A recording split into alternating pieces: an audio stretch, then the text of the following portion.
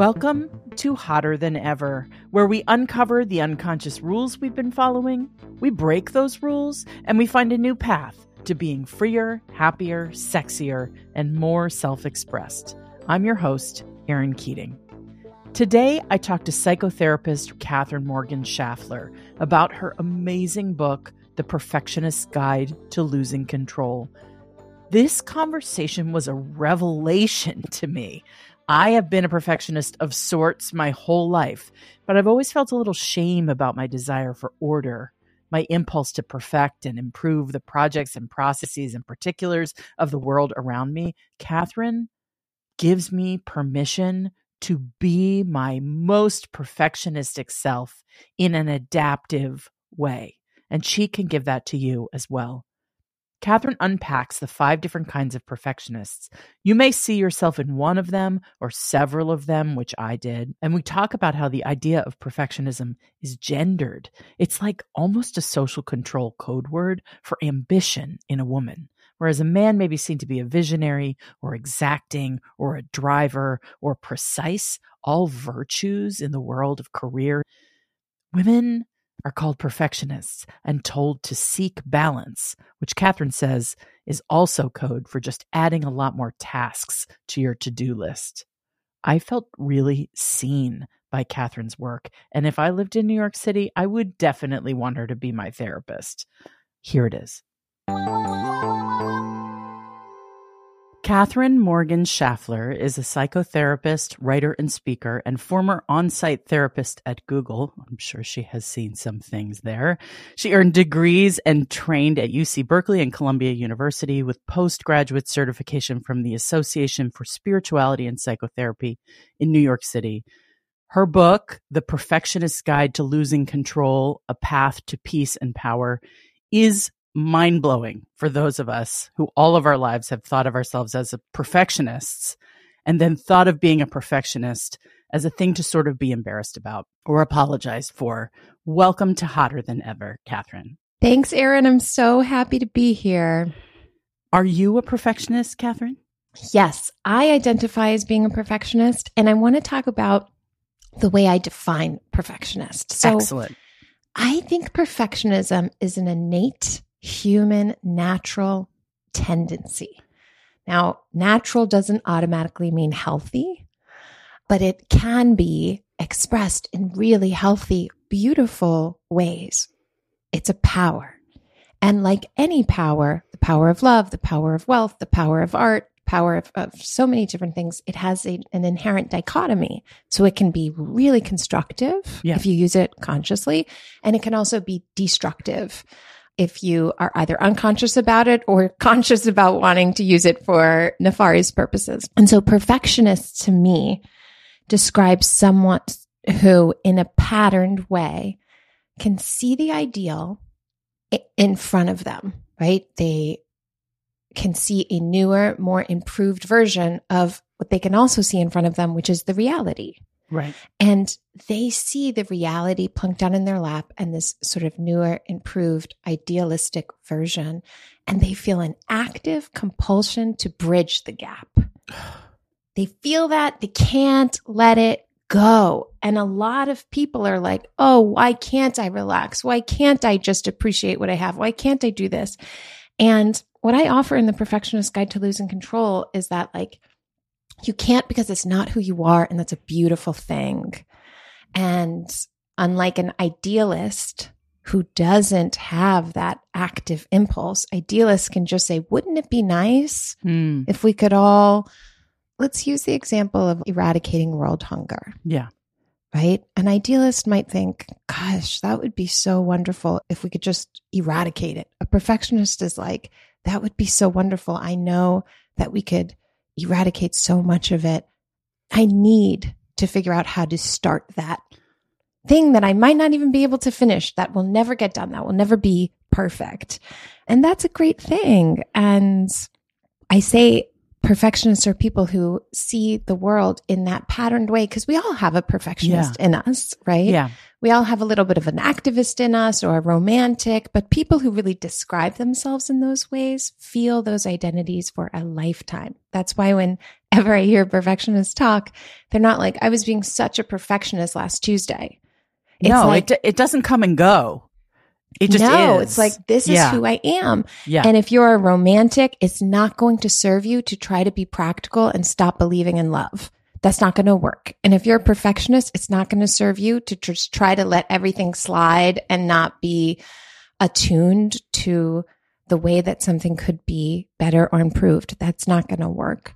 What does work is to get really conscious about why you are putting your energy where you're putting it. And if that is in line with your values, and then also putting boundaries around your pain points when you endeavor to be who you are in the world. I love that you describe it as a drive, because that's how I experience it. It's not just a like, gosh, I wish everything was perfect, or I wish things looked a certain way. I like that you called it a compulsion too. Like, you're compelled to change things in order to improve them, not just for superficial reasons, but almost for idealistic reasons, almost for like, I know this is going to make things better if I do this. And I don't really have a choice about whether I want it to be better or not. You know, I see what is possible. There's almost like a visionary quality to a perfectionist. There is absolutely a visionary quality, because you have to see something that's not there. And also, the word compulsion scares people, and for good reason. But if you think about being a human being, like, we are compelled to want to speak. We are compelled to want to be in the room with other human beings. We are compelled to touch. And it's not a sign or status of health if you get yourself to a point where you can conquer all those compulsions, because some compulsions are simply human compulsions. Storytelling is a great example, you know? And so people hear like, well, perfectionists aren't healthy because they kind of have to, they can't let it go. Well, you have to do a lot of stuff other than eat and sleep as a human being. Yeah. Like talk or see another person or just hear a story, or things that we don't think of as compulsory, but that are. Yeah. Yeah. So why are some people perfectionists and other people are not perfectionists, to the chagrin of all the perfectionists in the world? Well, it depends on where your perfectionism is coming from. The research world has for decades identified two different types of perfectionism: healthy perfectionism and unhealthy perfectionism. Yes. And the research words for that are adaptive, which is the healthy kind, and maladaptive. And so some people's perfectionism shows up because they don't feel that they are enough, and everything that they do and try to achieve is intended to compensate for some kind of perceived inadequacy. I have felt that at times, and I have felt it feel healthy at times. Yeah. Well, you're hitting on the fluidity of this, right? So I would love to be like, here's your checklist to see if you're healthy, and here's your one to see if you're on the bad side. And it's like, mental health does not work that way. We are at once like healthy and unhealthy in all areas, dependent on what's happening in our lives. Like, what is this season like for you? What's happening in your body? Did you just have a baby? Are you, feeling the effects of a neuroendocrine hormonal landslide? Did you just go through a divorce and your social world just turned upside down, so you don't have the support systems in place? Are you financially solvent? Or did you just get out of some kind of financial crisis, or maybe you're in the middle of it? It's like how our mental health is impacted by the contexts that we find ourselves in. That's right. And so what was really easy for you last year and didn't feel unhealthy might become very unhealthy and very challenging for you this year, because the you that is living those things out isn't the same you. Say that again. Because I think we think of ourselves as much more black and white, much more fixed, much more singular than that. And I don't think we give ourselves the grace of like, the moment that I'm in right now is impacting me in the following ways, and I'm going to see things through a different lens. Yeah. Thanks for slowing me down on that, because it's a really core component of my work, which is that mental health is fluid and context based. Okay. So I talk about this in my book. The difference between a challenge and a struggle is not the task itself. It's not what you're doing. It's whether you feel supported and whether you feel a sense of connection in carrying out that task. Whatever it is, it could be a literal task like doing the laundry or buying a house or finishing a deck as in a presentation deck, or it could be an internal task like getting sober, right? And the challenge part is, do I feel seen? Does someone understand me? Does another human being get what this is like for me? Do I feel connected to someone, loved, supported, etc.? If you feel that, it's still going to be hard, really hard. It's going to feel impossible at times, but you're not going to struggle in the same way that you would if you did not feel connection, if you did not feel seen, heard, understood, loved. You know, our level of connection, both to ourselves and our people, communities, however we conceptualize God or a higher power or science, whatever that is for you, the more unmoored we become from that sense of connection, the less alive we feel in the world. And so it's like we just start going through the motions. And if you're living your life going through the motions, you start to disconnect in a way that makes you feel the opposite of alive inside. Yes. You're just doing things and you're so disconnected, you're bordering on dissociating, where you're like, what happened this week? What did I do this year? Why did I marry this person? What's going on? You know, and I have had all of these thoughts. It's really Katherine, I can really relate to this because like I was in my last job, I was in a job where I would say that my perfectionism was super maladaptive. I was really like punishing myself with work and with achievement and with, because I felt like if I could get that, then it would compensate for the fact that like I was in an unhappy marriage and that I needed to get out of, and I couldn't figure out my way out of it. And I threw all my eggs into that basket of like, well, let me get the pats on the back and let me get the accomplishments. And then, you know, but at the end of the day, that didn't do it. Yeah. Right? That didn't do it for my soul, for my spirit. And I was very almost dissociative, like disconnected from what was really going on with me. Yeah. And I want to say that it is important that you tried, because how else are we supposed to know if we're just in a funk because we're not sort of keeping our side of the street clean, or whether it's because no matter how clean and tidy this is, this city that I'm living in doesn't work for me. And so anyone who's listening who is hurling themselves into some kind of particular area of their life, trying to like do everything they can to make their life better and it's still not working, is not wasting their time. They're just being able to kind of process of elimination here. Like, it's not that you can't figure it out. It's that you just don't fit in whatever life is built, that you've built your life around. That's an even bigger problem to solve. Well, it is and it isn't. Like, it's a problem. And I'm glad you used that word, because something that doesn't have a solution is not a problem to solve. It's a truth to accept. And I think a lot of us get confused when we try to do the, like, to use your example, my marriage is not right for me. And I know that on some level, but I haven't been able to say it out loud to myself. So let me throw everything at my job. And then we throw everything at the job, which isn't the problem.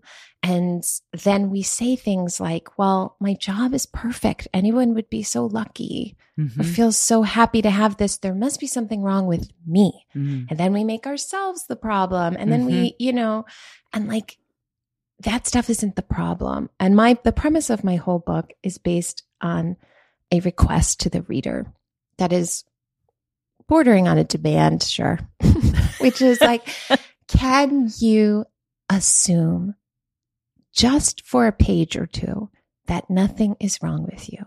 Can you do that for me? and mostly for yourself? Can you assume there's nothing wrong with you? And then see how that changes your perspective. It's so interesting because that was one of my biggest takeaways from your book, which is perfectionism is not an illness. And it's not something that you're going to get diagnosed with.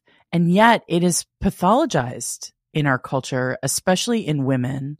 I don't even know if there are male perfectionists, and we can talk about that. I feel like depression, anxiety, all OCD, these things are real diagnosable conditions. Perfectionism is almost a state of being, but as women, I feel like we are told not to be perfectionists, that there's something weird about that there's something too strivey, too demanding, too particular, too much about a perfectionist. And, that was always my fake answer on a job interview where people would be like, what are your flaws? And I'd be like, I'm a perfectionist. I really just want to get everything right. And sometimes I get frustrated when they, I knew I was fucking bullshitting them. I'm like, I don't have any fucking flaws. I'm going to be amazing at this job, but you need me to say something that's socially acceptable. So I'm going to tell you I'm a perfectionist. It is a highly gendered term, and we're using perfectionist as a placeholder for ambition. Oof. And we're telling women to stop being perfectionistic. The subtext of that is stop being ambitious, stop seeking power. And you know what you should do instead? The corollary directive to stop being a perfectionist is find balance. And that word balance is tossed around like confetti in commercial wellness. And it's tossed around to women, not men, right? It's like in the littlest ways, which are the most notorious of ways, because the more subtle something is, the less you challenge it. That's why, like, whenever people see a commercial, for example, they're always like, well, I know it's a commercial. It's not impacting me. But then it's like, well, you remember the slogan for Red Robin, or you do this or you do that. And it's like salient in your mind for a reason. And the culture also has ways of communicating our values. And nobody says in school, hey, this is a misogynistic culture. So women, if you're a girl in this class or a woman, you need to understand that we're not going to treat you as if you're as smart, capable, powerful, or valuable as the boys and men. Nobody says that. What they say is stop being so bossy when they see girls being assertive. People don't say that to boys, right? They say things like stop being a perfectionist when women are ambitious and power seeking at work. And that's why power hungry is a term that is directed to women, whereas the same behavior in men, that's called being an alpha male, because men are supposed to be powerful. That's why words like, oh, she's a strong-minded woman, those descriptors, you don't say them to men. It gains a superfluous quality if you say, well, that guy, he's strong-minded, because the wink, thing there is she has opinions. Right. She says them. Should shut up. She's strong-minded. And, even just like as simple as like resting bitch face. There's no resting jerk face, because women, the subtext of resting bitch face and the power of that, the subtle gender performance expectation nestled into that language is you are a woman. You are supposed to be palatable and pleasing at all times. And if you're not, you look like a bitch. Did you know that? Haha, let's call it resting bitch face and make it funny and like let women in on the joke. But it's not a joke, and it conspires to keep us self-conscious, right? It conspires to keep us outward facing. Like, how are we occurring for other people? Whereas men, I feel like, just walk through the world and are self-accepting in a way where they're not constantly shape-shifting and trying to adapt themselves on this very deep level in order to be palatable. Why is it so, when you say the word power, I get a little bit like, oh, are we supposed to talk about that? Like, women seeking power seems so, it's like an anathema, to what we're supposed to do. Like, when I tell people, oh, I want to be a mogul, I want this kind of success, I want to run a company, I want to do all of these things, part of me feels like I'm saying something that I'm not supposed to be saying. Yeah. Well, you're not. in this culture. You're not. You're not supposed to say that, you know what? You don't want to have kids. You're not supposed to say that you maybe enjoy having desultory sex.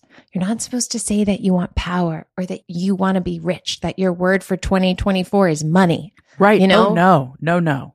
You're not supposed to say a lot of stuff that is outside of the realm of domesticity, right? The archetypal homemaker interest.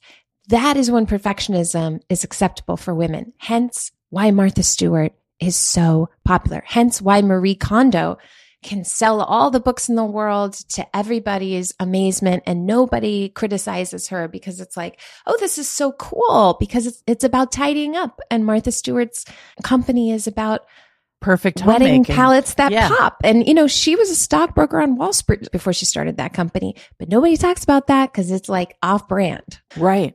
It's like those examples are so incredible to me because those women are incredible business people.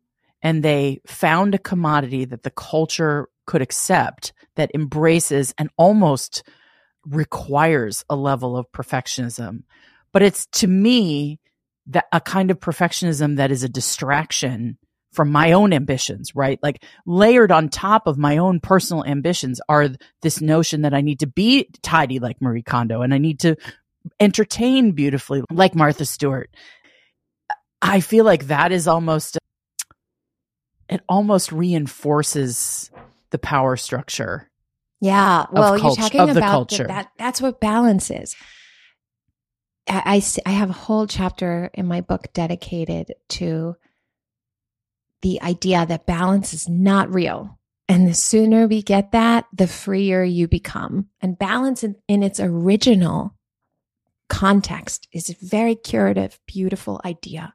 But that is talking about energetic equilibrium. Do you feel like you on the inside? Do you feel that's just right balance of like, God, I'm working so hard in this thing I care about and I am engaged and intellectually stimulated and like all the things, also a little bit tired, but tired in the best way. And I feel sensual or playful or curious or whatever. I feel balanced. Balance has come to have an external definition, which is, can you complete all the tasks without dropping the ball? And it has nothing to do with how you feel on the inside and everything to do with, did you pick the kids up? Wow. And you did that presentation and you're hosting a podcast. You are so balanced. And women get patted on the head for doing all this external stuff, which shakes out to doing a lot of things for a lot of people who aren't that person, who aren't that woman, right? Like taking care of elderly parents, taking care of kids, taking care of the house, plus working, plus doing all this other stuff. Working as in like in some kind of like paid work is what I mean. Obviously the other stuff is also work.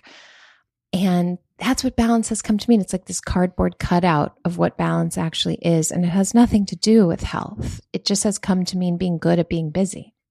That's not what real balance is. Yeah, but it takes a certain strength to resist that narrative, right? To resist the desire to check all the cultural boxes and to be all the things to all the people. Like, how do you summon the strength in yourself to say, this is what's important to me, and this is what I'm going to focus on? And yeah, the sink is full of dishes. And yeah, someone else is picking up my kids 5 days a week. And yeah, I don't have time for the PTA. I have often found like the mommy culture stuff to be so oppressive, and I just want nothing to do with it. I just want to raise my kids the way I want to raise my kids, and I don't want to have to participate. But I've always felt the mommies who do participate, I have no way to connect with them because I'm pursuing my own sort of internally defined ambitions, and they don't really have to do with bringing snacks. Like, I'm just not going to do it. Yeah. But it does make me feel like an asshole. Well, so here's the thing. It's a two-part answer. The first part is like, you don't need to find the strength because if you keep trying, you'll find the exhaustion because it's impossible and you'll just burn out in some way. Yeah. And that's how I think most people come to a lot of realizations about a lot of important things. It's like for whatever reason, Erin, we just have to learn ourselves. People can tell us that that person you're dating is bad news, but we have to have so many episodes of drama, particularly when we're younger, before we get it. And we just have to cycle through trying to be all things to all people at all times before we get it. Like, oh, this is unsustainable. Even if I can do that, the resentment I feel inside, the emptiness I feel, the frustration that I don't have any space for me in the world, like I can't manage that. So that's part one. Like, you don't need to find the strength because you're going to find the exhaustion whether you want to or not. It's unsustainable. It's not possible. And so number two is the way that after you have the awareness component, is to say like, okay, how do I put stuff on the back burner? It all looks important to me. Yeah. Like, I really genuinely wish I could do it all. Is that you pick 5 values that you value for this season in your life. Seasons change, people change, the needs of our families change, the needs of our professions change.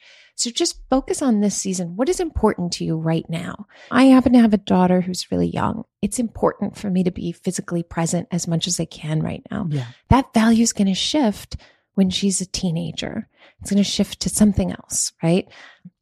When I was really young and paying my dues at work, it was important to me to work all the time, a lot, so that I could get as much information as I could. Like, that kind of thing is not as important to me now. And so pick 5 values. And then if you want to do an exercise, take a piece of paper and on the left side of the paper, write 5 values and put a line down the middle of the piece of paper. And on the I love right this, side, by the way, we're all going to do this. Okay. Keep going. Okay. On the right side of the column, write down like one example of how you are animating that value in your daily life. Okay. And if you can't think of an example, that means you're not animating that value enough. That's okay. It's just all good information to have. So then think of like, what would this look like in my daily life? Okay. If, for example, connection or honesty, those are 2 values. What does it look like if you're someone who leads with the value of honesty? Maybe that means that you have one honest text exchange with a friend. Mm-hmm. You know, we're not talking about world-changing stuff here, just left side value, right side, what does that look like animated in your everyday life? And then I want you to flip the paper over and on the back, write 5 values that you have decided you no longer want to prioritize. Because if you don't identify both what's important to you right now and also what is no longer important to you, then you're going to get caught up in the headspace of these things are important and I still have to do the other stuff. And it's going to blur. The priority is going to blur. You have to be able to draw a line and say, I've decided that's not important for me right now. And then live out this season of your life, however long it is. Maybe it's 2 months, 3 years, whatever. And then guess what? If you are discovering that it's not working for you, you get to course correct. So that's how you do that. And I'll give you an example of a value I let go of and one that I decided to give myself permission to find important, which I'm still uncomfortable with a little bit because it seems frivolous. So the value that I decided to let go of is tradition. Like I used to, I grew up in a way where we didn't have a lot of traditions. And I used to really think that tradition is the foundation of structure, and structure is the foundation of kind of like feeling calm and safe in your home. And like, oh, I know that every holiday we do this or da da da da.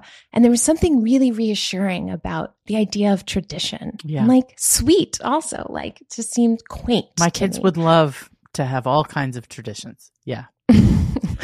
And then I started practicing, and every single, without fail, holiday season, I would have a client who was like, if my parents and then they would be like in their 20s, 30s. If my parents make me wear those fucking matching holiday PJ sets for the picture, and it would cause so much friction and like real sense of, I don't want to do this. And then the parents pushing back in some way, like, this is important to me.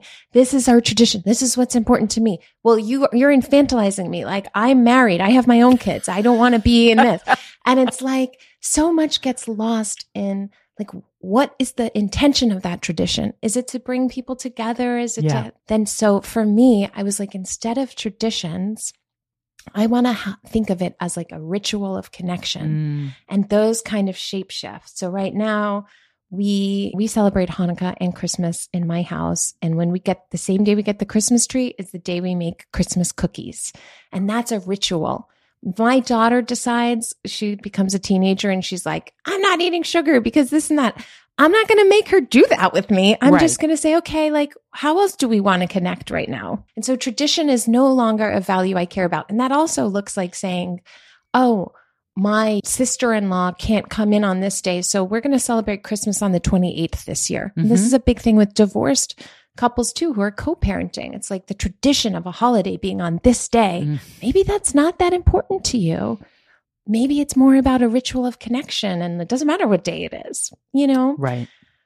Right. I love that. I love that. I also love the idea that you can, back to the lists, like when you decide you're prioritizing a certain thing, that you are going to kick something else out that you were prioritizing. It's almost like that rule of thumb where you buy a new piece of clothing and then you have to take one out of your closet. Yeah.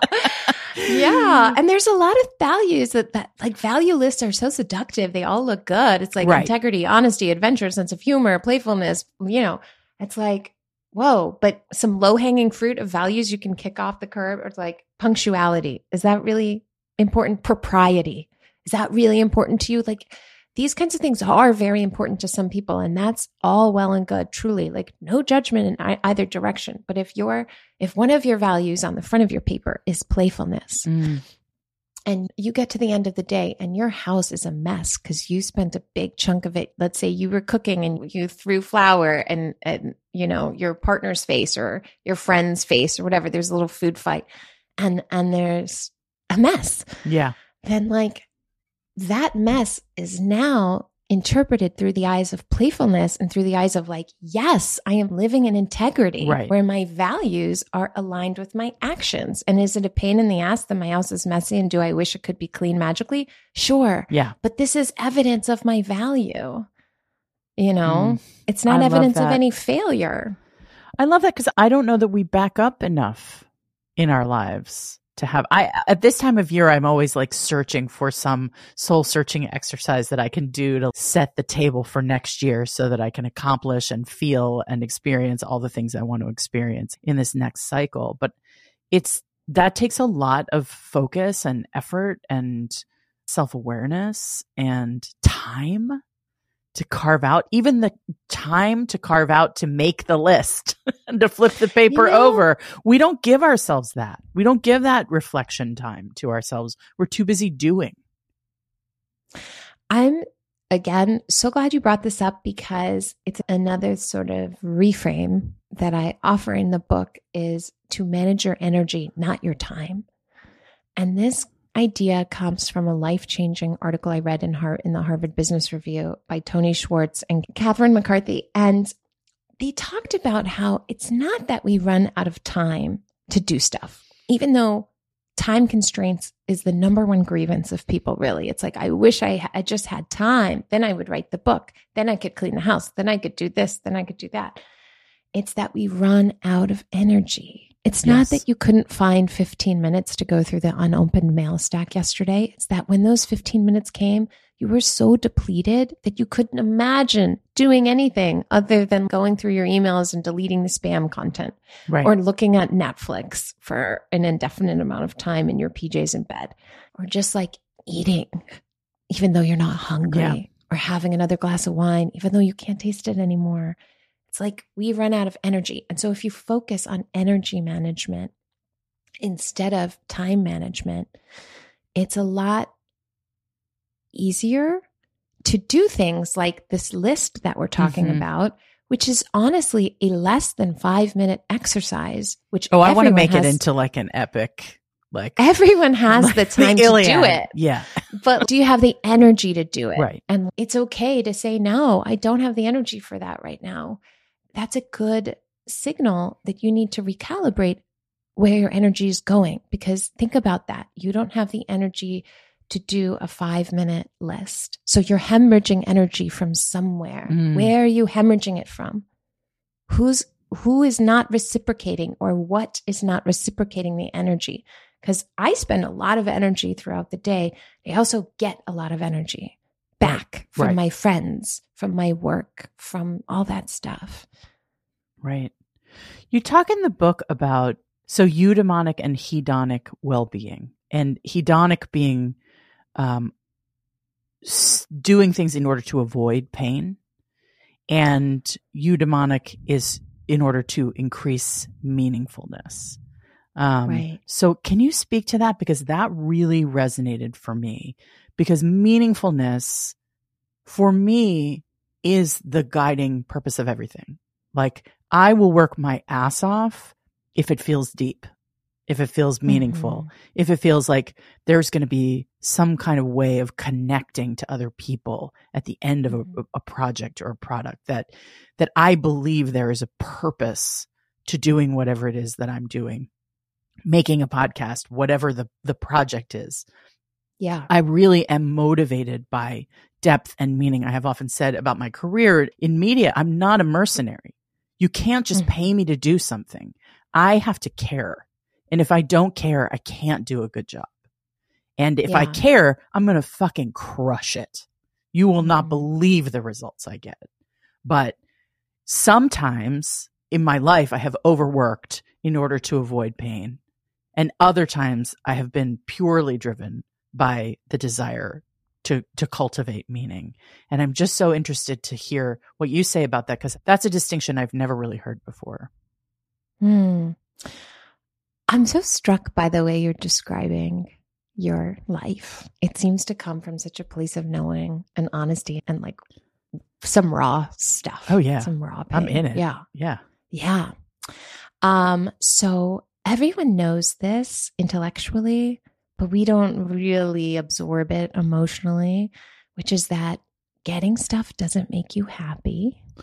What makes you happy is constructing meaning, right? And so hedonists are people who seek pleasure, right? They just want to feel good, and feel good in a sort of immediate gratification way. And it, again, no I have judgment. that in me 100%. So does everyone. Yeah. We're human beings. Instant gratification is like ding, ding, dopamine drip. We're literally wired to want it. Yeah. But when we get up 30,000 feet in the air, what actually matters to us is to build meaning in our lives.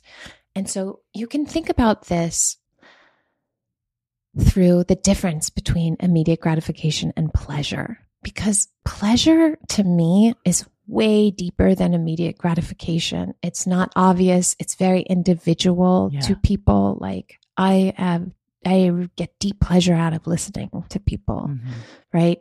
Some people have deep pleasure out of starting conversations, right? Whatever it is for you, immediate gratification and pleasure this is how I distinguish them. Whatever the thing you're doing is, let's say it's eating cake.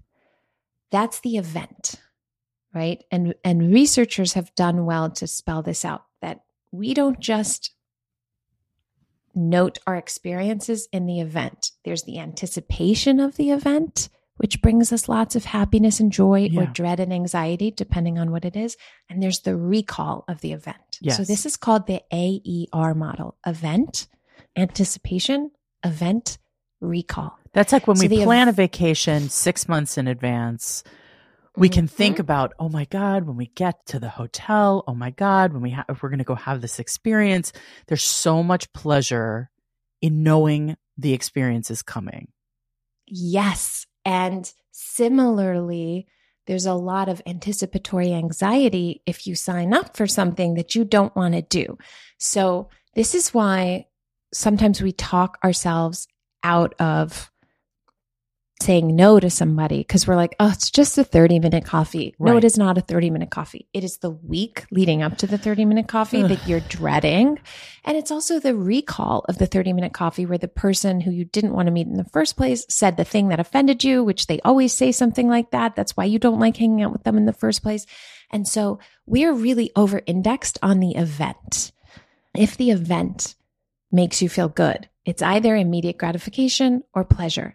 When something is a real true pleasure for you, anticipating the event will feel good and recalling the event will feel good. Taking a walk is a pleasure for me.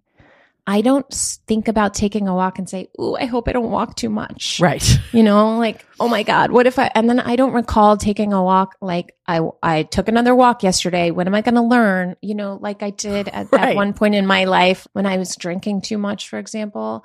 Drinking was having a glass of wine so nice. It felt good. Yeah. And like there were moments in my life where that is a pleasure.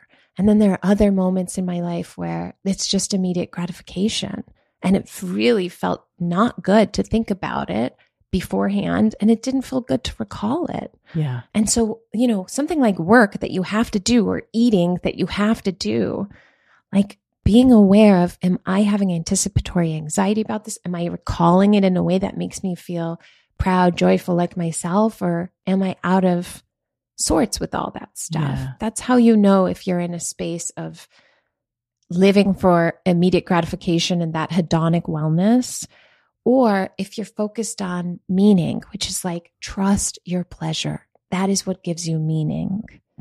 Meaning means that some event happened and I decide what it means to me.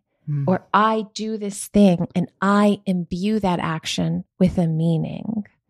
And that's just about leading your life with intention. And anything can be that, right? Like anything. It isn't limited. And you can pursue anything hedonically, or you can pursue things like, well, I'll give an example. Like when I first got out of my marriage, I was just sleeping with a ton of guys. But it meant something to me that I was doing that. Like it was a purposeful reclamation of myself, my body, my identity, my pleasure. And once it started to feel like I was just chasing the thrill, then it was like, okay, I think this phase is probably over. But for a time, it was very much about the deeper parts of it that was giving me depth and a renewed sense of myself and ability to practice boundaries and all these different things that, you know, as a perfectionist, I make it a project. Right. Yeah. And perfectionists don't have to worry about being hedonists because being a hedonist is antithetical to perfectionism, right? Perfectionists are very bored with hedonism. As you're describing, you can only watch so much TV before you're like, what am I getting out of this? Or what am I, you know, doing this, doing that, whatever. It expires. The expiration date is pretty quick. That's good to hear because I do sort of criticize the hedonist in myself. Yeah, well, that is the thing that makes perfectionism healthy or not, that impulse in you. If you want to figure out if you're in a healthy place or an unhealthy place with your perfectionism, there are two guiding questions. And that is, how am I striving and why am I striving? Right? So like how in your example of like liberating and healing yourself through being really sexual and open to dating men or whomever, it's like, how am I doing this? Am I doing it in a way that feels fun, sexy, safe for me? Then great. Like, right? Yeah. Or why am I doing this? Am I doing this because I can't stand to sit in the pain of my divorce and I don't feel attractive at all and I need other people's validation to make me feel like I am desirable as a woman? Like if the how and why isn't lining up with your values. I mean, the book is about perfectionism, but it's ultimately about like, why are you seeking the thing that you want? Why do you want that? Is it true that you want that? Or is it that you want something that you think that thing will give you, that you think the degree will give you, that you think the weight will give you, that you think that money will give you? Like, why do you want that? Why are you striving? And then also, how are you striving? Because the why can be in the right place. Mm-hmm. But the how is like, if you're burning yourself out, if you're exploiting other people, if you're doing these things that are grating against your soul or values, like it's not going to be good. And you got to course correct. Right. The should is the clue, right? The like, I should want this. I should do this. I should pursue this. That was a big part of the externals, what I wanted my life to look like. I should pursue this corporate career because this is the thing that's going to get me to XYZ. And once I took that should out of the picture, I still have it. Obviously, we don't change overnight, but it felt much more true to me. When I wanted something, it was because I wanted something, not because I felt like I was going to check some box or be approvable or look, I did this. I'm not a failure. I'm not a fuck up. I'm not a whatever, like whatever secret thing you think about yourself. Look at all these externals and this proves, you don't have to prove. Right. And it's like the best example that I use is like really looking good, right? Whatever that means to you. Yeah. You can look good and really care about that in a healthy way. Yeah. Because what you're doing is you're feeling so good and like authentic on the inside that you want to animate that on the outside. That's right. If for no one but yourself. And that's okay. And that's great, in fact. And you can do the exact same behavior of trying to look really good because you feel like terrible on the inside. Right. And you feel fragmented. And so you're like, I am already at a loss. And so I need to compensate for this by looking a certain way. Right. So it's never what you're doing really that is making or breaking you. It's why you're doing it. Right. And it's what's how driving you're you. doing it. Yeah. Yeah. Yeah. Yeah. So interesting. I do want to touch on the 5 different types of perfectionists because that was a revelation to me in your book that I always sort of thought of perfectionism as like a one thing, but you have a quiz on your website, which everybody loves a quiz. Thank you for that. I also was super frustrated with the results because 5 isn't enough, right? Like for me, I've got some classic, I've got some messy, though that word is very upsetting to me. Mm-hmm. Don't like messy anything. So yeah, can you run through those just on the most baseline level? So we don't understand this kaleidoscopic construct of perfectionism the way that the research world understands it and is beginning to get it. And we think of it as just a behavioral component to who we are of like, I like all the pencils in a row, but perfectionism can show up emotionally. I want to feel perfect. I want to be just the right amount of turned on by someone, but also able to focus on my own life and balance and not be like lost in the clouds. And I want to also be rational and this way. And it's just so many pie charts that we operate with. So many like, fucking pie charts. I want to care about work this much, but also feel this much freedom in my personal life and be able to just like compartmentalize and close the door and not think about it, all this stuff. So perfectionism can show up in your thoughts, in your emotions, in your interpersonal relationships, in all these kinds of ways. So the first type is the classic perfectionist. This is most close to the archetype that we think of. All these have pros and cons. The pros, classic perfectionists do what they say they're going to do when they say they're going to do it in the way that they said they would do it. They're highly reliable. And that's great. The cons are, these are people who don't necessarily lean into collaboration, right? This is like, I want something done well, I'm going to do it myself. And that can lead to a kind of transactional nature in relationships where you feel like you know a lot of facts about that person, but you don't really know them. And they can also feel taken for granted because it's like, oh, well, she always makes the deck. She always plans the vacation. She's happy doing that. Right. And it's like, you might be happy doing that, but it's also still work. And we also want appreciation. Procrastinator perfectionist wants the conditions to be perfect before they start.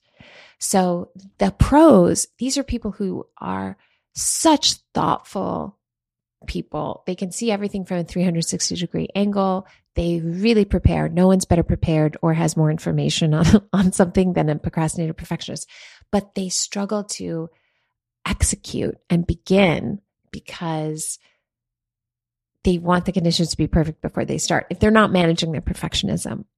A messy perfectionist, the same issues as the procrastinator perfectionist, but at a different point in the process. So a messy perfectionist loves starting. I love starting. Right? These are the people who are so energized by beginning a project. They, in fact, begin a million projects. They start happy, and not just with projects in work, but like they love the first date. They love the second date. They love the third date.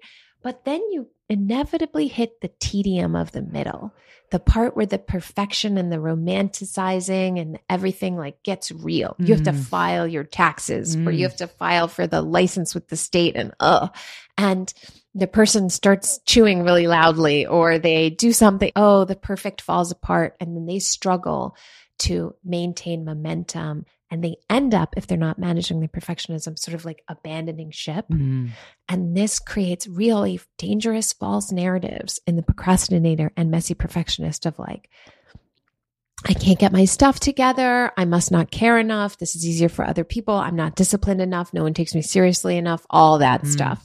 Then we have the intense perfectionist, which like this perfectionist is focused on the last stage, the outcome.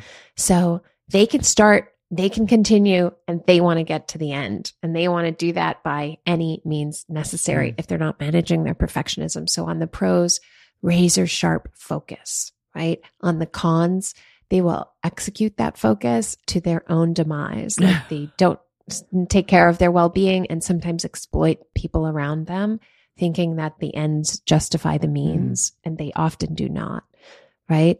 And then lastly, the Parisian perfectionist is really interesting because this is the kind of perfectionism that plays out in relationships.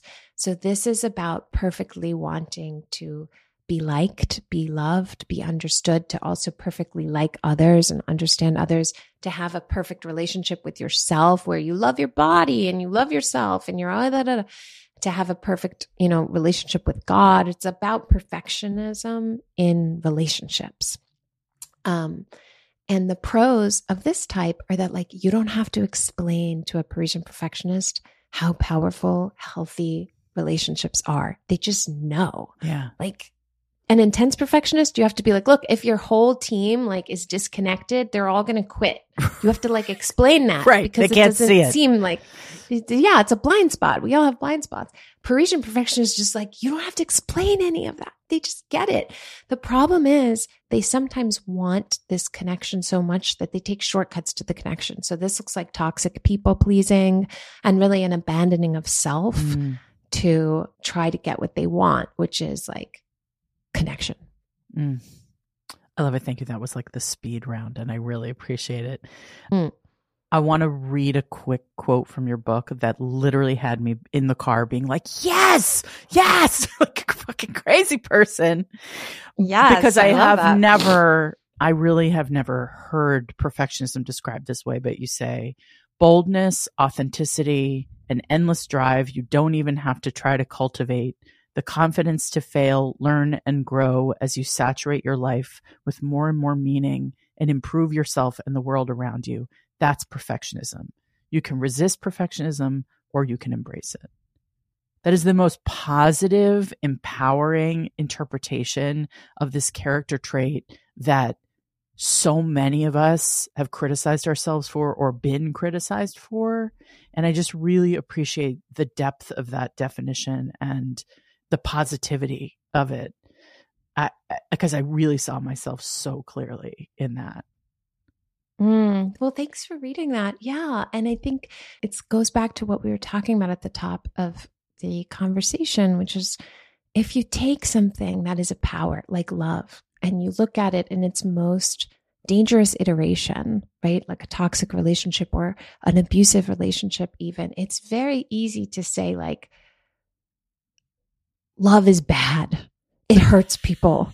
It does this. It does that.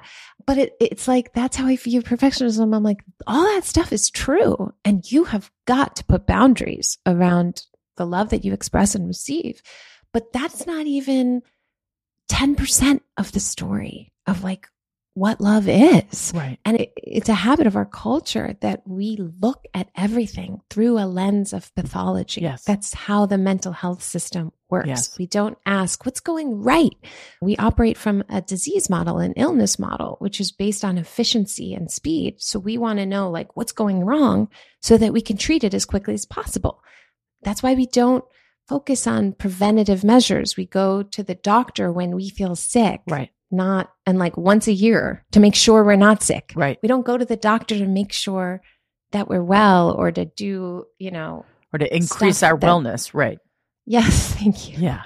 Yeah. And so the mental health operates the same way. So it's like we've been looking at perfectionism through the lens of pathology, but there's so many other ways to look at it. So many other ways. And I love the energy of the perfectionist. I think that's why I gravitate towards perfectionists so much. It's a really beautiful, wonderful quality that does need to be harnessed. It does. So I've asked everyone on this podcast one question, and I will ask it to you, which is, are there any deal terms in your own life, any agreements that you're now ready to renegotiate? Is there anything that you feel you want to change in terms of how you've aligned yourself with the rest of the world? It's such a great question. I think that what I've realized in the last 2 years in doing a lot of work in my relationship with my partner is that honesty is what I value most. It is the deepest currency of intimacy to me. And that's what we really extol and celebrate in our relationship. And the other stuff that used to in my 20s and 30s be reflective of the currency of intimacy are just not that anymore. Like, for example, going on vacations together. It's okay if we do those things apart. What's not okay is if we can't come into our own home and feel totally honest and free to be who we are.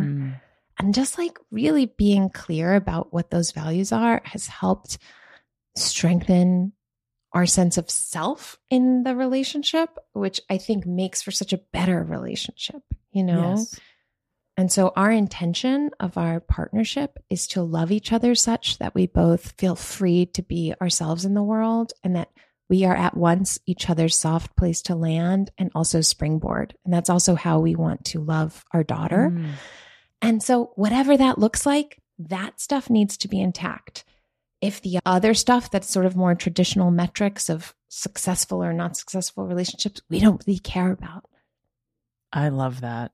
I love that. And I also love that, it makes sense to me given the work that you do, that you have a marriage where, or a partnership where intention is clear and stated and something that you can refer back to where you go, wait, remember this is what we said. That's huge. I don't know that a lot of relationships have that. Whenever I'm like, I need to have a talk about something with my husband, I'm like, we're going to talk about intention today. I'm like, you know who you married. But he's also, I will say this, he's also really kind. And you can't really teach someone to be kind. No, you cannot. Really. Like you can teach someone to consider other people's feelings and anticipate needs, but like that real kindness, like that's when that's there, there's just a level of safety for me where I can just feel at home. And I got to that place by being with a lot of people who were so many extraordinary things, but not kind. Yeah. Kindness was not always at the top of the list. They were kind sometimes, which kind of doesn't count. You know what I mean? No. Yeah. I get that. Katherine, I've loved this conversation. Obviously, I've been feeling it the whole time. And I'm just grateful for the work that you have done and that you put out into the world. Thank you. Well, thank you. Thank you for being present with me and giving me this chance to talk about my work on your very hard-won platform. I really appreciate the opportunity. Okay, great. Everybody go get this book. I'm going to put all the details in the show notes. Thanks for listening to Hotter Than Ever. If you enjoyed this episode, please rate and review the show on Apple Podcasts. When you write a glowing 5-star review, That tells the Apple algorithm and the human people who run the Apple Podcast app that they should recommend the show and rank it higher in their listings. It's that simple. You tell Apple and they tell the world. Thank you, as always, for your support. Hotter Than Ever is produced by Erica Gerard and Podkit Productions. Our associate producer is Melody Carey. Music is by Chris Keating, with vocals by Isa Fernandez. Come back next week, hotties. I will be right here with more juicy stuff, all for you.